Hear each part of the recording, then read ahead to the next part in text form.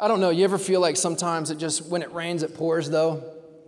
And you ever get there in that part of your life, and if you're not there now, you have been, and you can like understand what I'm saying. Like sometimes when it rains, it just absolutely pours. You ever get in the car though, and like you've gotten all dolled up for the day, you know? Come on guys, you know what I'm saying? Like you get all vibey, you get ready for the big work day or wherever you're going out, and you just roll up to the spot and it's like downpouring, right? Like it's just pouring. You can't see out the windshield of your car, and you're like, man, I'm gonna wait till it stops. And it just don't stop. And you get out, and it just messes you all kind of up, you know. And you know, but there's an invention that was invented. There's an umbrella. And see, the umbrella doesn't stop the rain, but it stops the effect of the rain on you, right? And so we've been walking through the book of Romans. And this is exactly what Paul's been talking about when he talks about this good news, the grace of God, which is like this umbrella that protects us.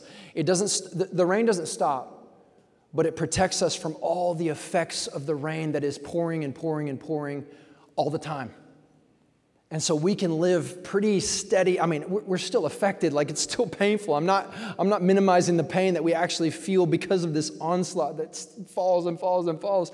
But there is this umbrella, this like saving grace that Paul's talking about.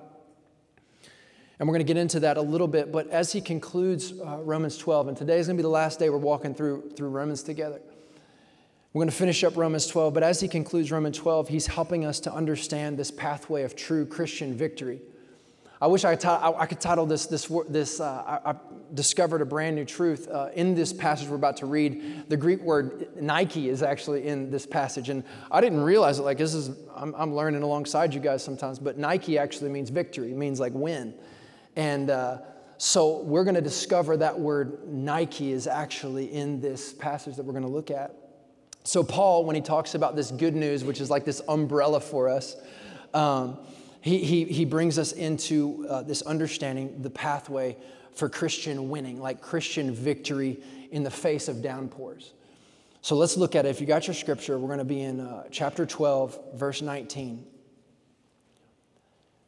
And he starts off, and this is like on down the line of directives that he's given the church.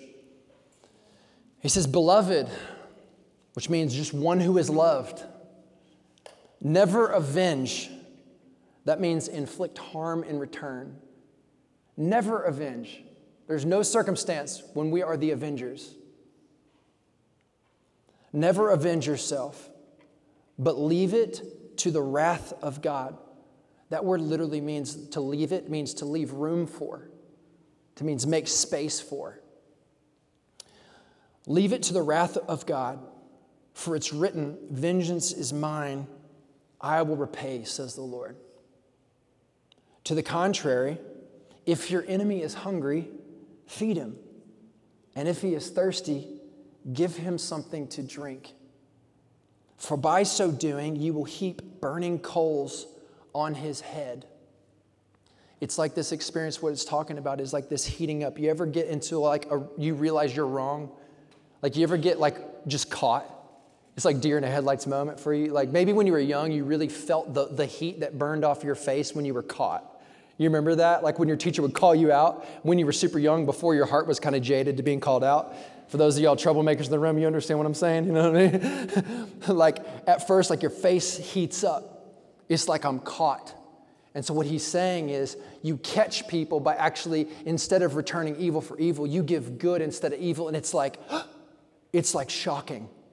It's like your face heats up because you realize that's not what I expected. I'm caught, I'm seen, and I begin to see myself. So he says, "For by so doing this, you will heap burning coals on his head. Do not be overcome by evil, but overcome evil with good." Man, I don't know about you, but that's not always what I believe is going to fix the circumstance. Is it to you? Man, you know what I believe is going to fix the circumstance of my pain? Bring in some pain. Bring more pain. I'm going to win the game, you know? We're going to just do it. Come on, Nike. That word overcome is the word Nike. That's where the noun word, this is actually a verb form, but it comes from the word Nike, victory, to gain victory. But the way that we gain victory, we overcome evil with good. And that is what actually defeats the evil. And so have you ever won an argument though, and you realize that you actually lost the war? Any married couples in the room, you understand what I'm saying? Like, you win, but you did not win.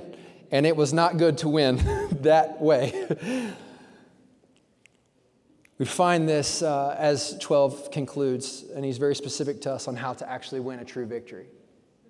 And it's so easy to believe that the way to win that victory, you go win the battle, but you ain't going to win. And so we want to win true spiritual victory. Let's walk in that. Let's figure out what he's saying to us through Romans 12 about how to win spiritual victory. You with me today?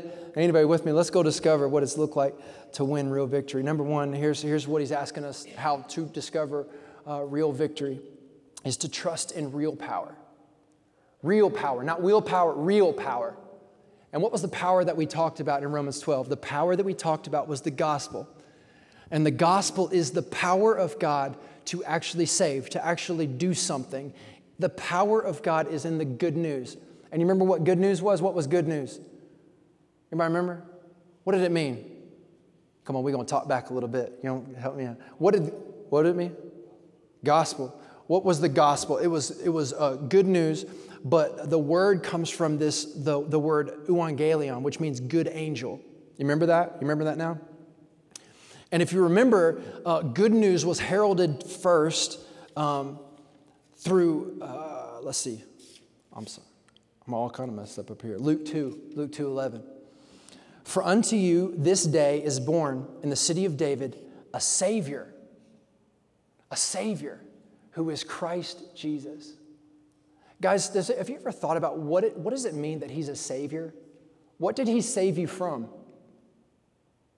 Like, what did he actually save you from? Our sins, the result of those? Some of us might just believe that he saved you from a bad life to get you a good life. And I want to tell you, he didn't just save you to get you a good life. He saved you to actually redeem and make you alive. And when he says that he's a Savior, what did he save us from? Do you remember when Jesus was being betrayed by Judas and he had gathered the army of men to come find Jesus the night that he was betrayed? Do you remember as they walked up to the garden that night and found Jesus, they came to him bearing torches and knives and swords, and he said, "Who do you come looking for? Why y'all coming like a gang coming to find, what is this?" And my favorite character of Jesus is Peter. And Peter, being the guy that he is, pulls out his little knife that he had, and he goes for the kill shot, misses him, and cuts off part of his ear. And you know what Jesus says? You remember what he says? Jesus, Peter, put away that sword. He says, "Shall I not drink the cup my Father has given me?" What's this cup that Jesus is talking about? What is this cup?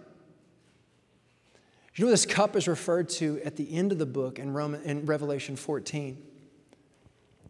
In Revelation 14, it says, "They will drink the wine of God's fury, which has been poured full strength into the cup of his wrath. They will be tormented with burning sulfur in the presence of holy angels and of the Lamb, and the smoke of their torment will rise forever and ever." I don't talk about this much because I'm like, it weighs me down. Like I feel the heaviness of this passage, but there is a reality that the wrath of God is actually coming. Do you ever get caught up thinking, "God, where are you? Like, why the heck do you allow bad stuff to happen all around me?" I mean, I'm walking with students who are molested at a young age. Like, where are you, God? Like, come on, like, you're so good, do something, right? Like, I'm tired of seeing the pain. Like, the pain is so real, and some of y'all have so much of that pain, and you might have the same question. God, where were you when this happened to me? And if you ask that question, I want you to know, like, absolutely. But here's what the Scripture says. Let's go into the truth. Don't let the enemy use those things in your lives to pin you against the truth. The truth is this, and it's in 2 Peter 3:9. It says, "The Lord is not slow in keeping his promise, as some of you understand slowness. Instead, he's patient with you, not wanting anyone to perish, but everyone to come to repentance. So here's the picture of all that we just shared. God is not naive to the evil of this world. In fact, He's not passive at all.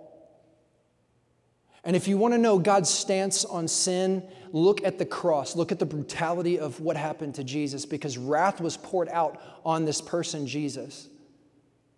I mean, all of God's wrath and anger toward the sin that many of us, you and I, have experienced was actually displayed on a cross, and that is God's face toward the evil that you and I face every single day.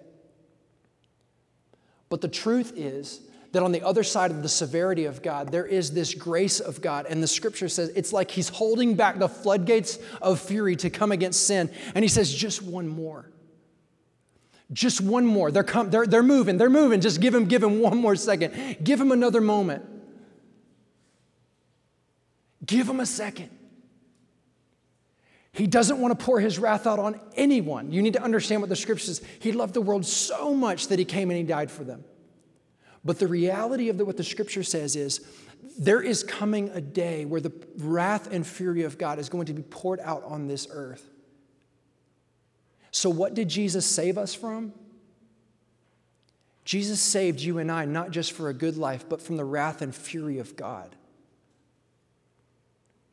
Because I don't know about you, but I'm numero uno sinner right here. Like the sin that I so hate, I have participated. And you know what I most deserve? The wrath and fury of God, which in Revelation says He is going to pour out on this place. And so it humbles me to say, because what could I do to stop the fury of God? Because if He wanted to give it to me, He absolutely could. I can't do a thing about it. So if He did not do anything, then I got no good news. But here's what Romans is talking about all through. There is good news, everyone. Unto us a Savior is born. His name is Jesus. And He's going to, here's what He did. He took the cup when He told Peter, shall I not take the cup that the Father is going to give me? You know what cup He took? He took the cup of God's fury and wrath. And do you know what Revelation 14 talks about? It is that every single one of us has a cup that in it we have filled with all of our own mess. And unless today, or you have brought it to Christ and said, I got no option, and He takes it from you and He drinks it, then your cup is still full. And Revelation 14 says, unless Christ come and take your cup of wrath and give to you a different cup, then your cup is still full. And the end says, you're going to drink it. But He holds back heaven to say, just wait just one more minute. Let Him give it to me. Let Him bring it to me. Oswald Chambers says it best, I think. He said, Jesus drank a cup of God's wrath without mercy, so we might drink a cup of mercy without wrath. So today, right where you sit, what cup do you hold? What's your cup full of right now? Jesus told us to observe, for those of us who have believed and handed our cup to Jesus, here's what He has done for us. Remember, He gave us a brand new cup of His promise. So I want to pause right now, and just like Jesus said, I want to reflect on what He said to do. And He said, every time you gather, I want you to remember me. I want you to remember the cup that I took and gave you a different cup. So I'm going to ask that our guys would pass around the cup today. And here's the deal. As they're passing this, if today you're sitting here, and you're saying, I have not trusted Jesus with my cup. He hasn't drank my cup, and I haven't taken His. You can do that today. If you want to receive the good news in your life is the cup that you deserve, all of the wrath and fury of God, you can hand that to Jesus today. And the scripture says that He will hand you a brand new promise. Right where you sit today, you can trust Him, and that's where faith is. Here's what actually saves you. By faith you are saved. And this is a free gift of God. You can't earn it, friend. And today, if you need Christ to save you, would you, in your spirit, would you hand him your cup that you're holding? And now your hands are like this. You just tell him, I'm holding the wrong cup and I know it. I deserve your wrath and fury and I haven't trusted you with my cup. And in exchange, would you give me your cup of promise? Because if you don't save me, I can't save myself. I want you to save me today. It's a free gift, friend. Take it. And if that's not where you're at today, I'm going to ask that you not take this that's passed around. The scripture warns us against that, actually, and says, do not. It can actually be pain for your physical body. It's actually inviting curse into your life to take this wrongly. But right where you are, you can have freedom today through the promise that's been given.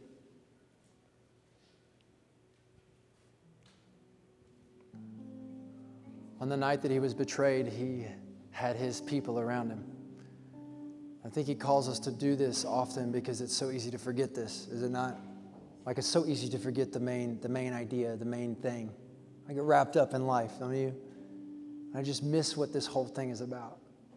The fact that I have a Savior who saved me from the very wrath of God that I so deserve. And as Jesus is sitting around with his people on the night that he was betrayed, he broke bread.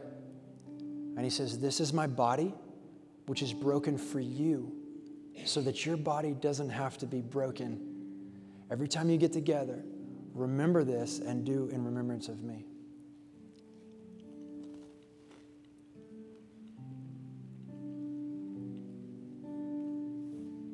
Then he took the cup, which is what we've been talking about. And he says, here's the deal. Here's what I want to give you in exchange for your cup. I want you to hand me your cup. Every one of us got one. Every one of us deserve it. Every one of us. And everyone outside these walls has one too. Here's the good news. The good news enters in the midst of bad news. That wrath and fury is coming. But Christ says, give me your cup and I'm going to give you a brand new cup, which is a brand new promise in my blood. Every time you get together, remember the promise that I gave you. You've been sealed by my blood and what I have done for you. Here's the new promise. I'm going to give you a blessing in exchange for a curse. Do this in remembrance of him.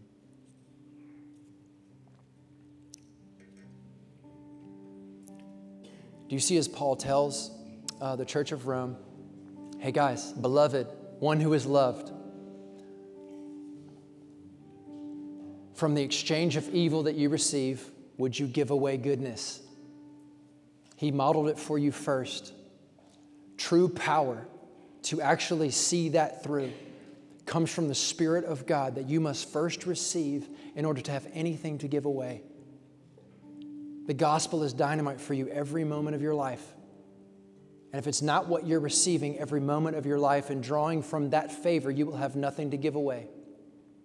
You'll be doing what we talked about in Corinthians 12 and 13, where it says you could prophesy with all power and all knowledge. You could speak with the tongues of angels. You could give away all that you have to the poor. You could give up your body to be burned and you have not love. What are you? You are absolutely nothing. So true power is not morality, my friend. True power is the love of God that has entered your life through the good news of Jesus. And if you have received that today, then you've got it.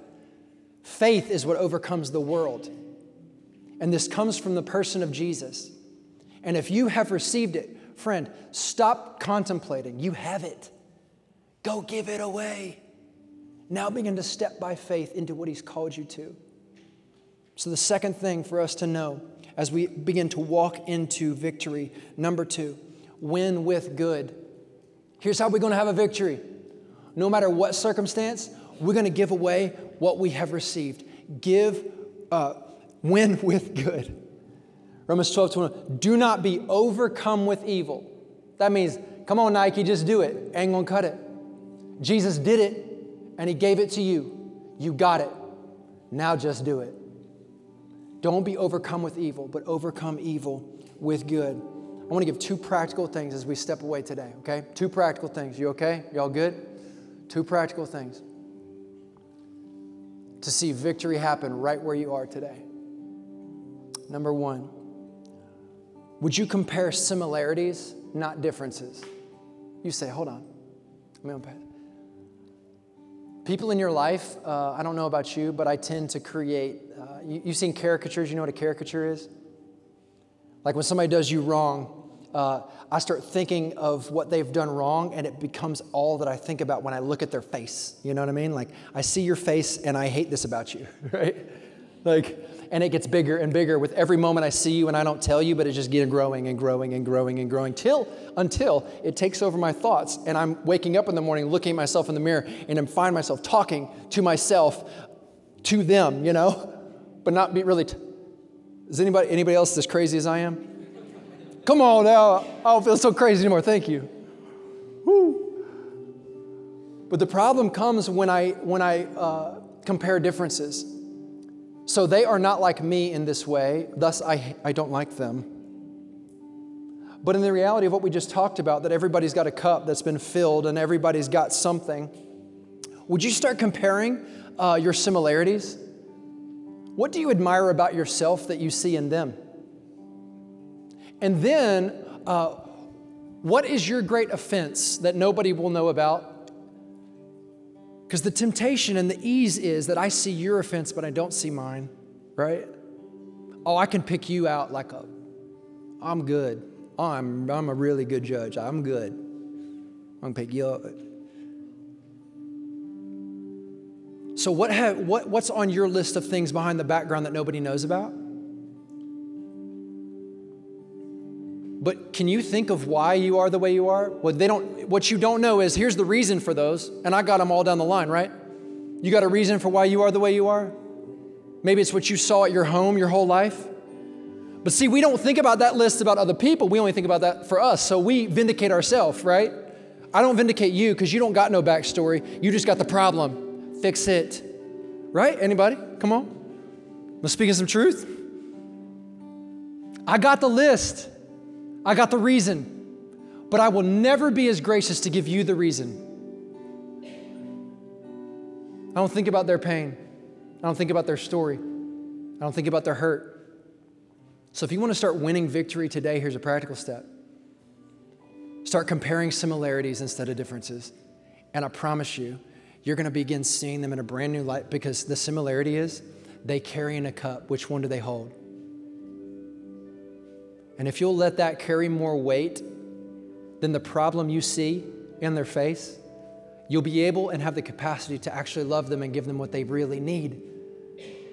The second thing, the last thing for us, would you remember that Jesus overcame?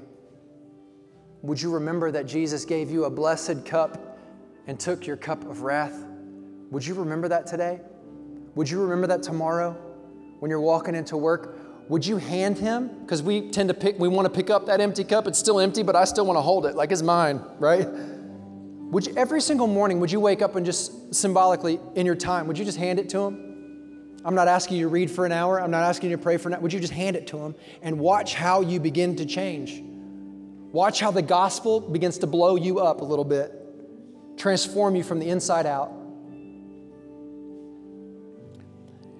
In 1902, a girl named Mary Anderson lived in New York. And whenever the weather would begin to pour or whatever a system would roll in, she watched the city come alive and begin to bustle, but not just bustle, but turn to kind of chaos. And she noticed that as people were driving down the street, they were leaning their head out of their cars, because in that day, there was no such thing as a windshield wiper. So you know what would happen when it would pour? Everybody would be sticking their head out. Anybody been to New York? You understand? Like, that would be my personal hell. Drive a car in the winter because it is so windy and cold. So you can imagine people rolling up like you had wet hair, like you just rolling up, you froze, you know what I mean? The sight that it would be. But you know what I find like so interesting? Do you ever think about the thing when you see a great invention show up, you're like, why didn't I think of that? Anybody? You know what I mean? Like, you're like, that was so obvious, but it wasn't. Do you know why it wasn't? Because life becomes normal, like so quickly. You get used to the problems. You get used to dealing with it the way you deal with it. But you see, until something enters the scene, I'm just going to deal with it. until I start thinking differently, I'm just going to deal with it the same way I've dealt with it, and before you know it, it's not really a problem, or I don't see it as a problem. That's crazy, y'all. Driving down New York, head out the window. We think that's crazy now. But in the moment, it was this revolutionary invention that wiped your windshield when you drove, so you didn't have to hold your head out the window. Took her 10 years to build it, but she did it with a group of friends and investors. And I want to tell you today, maybe that's where you've sat in church your whole life. May this be that experience for you as Christ meets you today and hands you a cup of blessing. Would you start fighting a victory a little bit differently? Would you start winning a battle in a different way than you've ever won it before? You can't just do it. He has to do it for you. His name is Jesus. So if you need a victory today, go to the person Jesus, and he says, I promise you, I'm going to give you a gift of victory today. We're about to sing a song. Would you guys stand with me? And we're going to recognize the victory today, the one who's overcome. Here's the deal. If you're sitting here today and you don't know Jesus, you don't know the victory, come talk to me, please, right now. And until then, let's just sing praises to the one who's given us victory. Thank you, Jesus.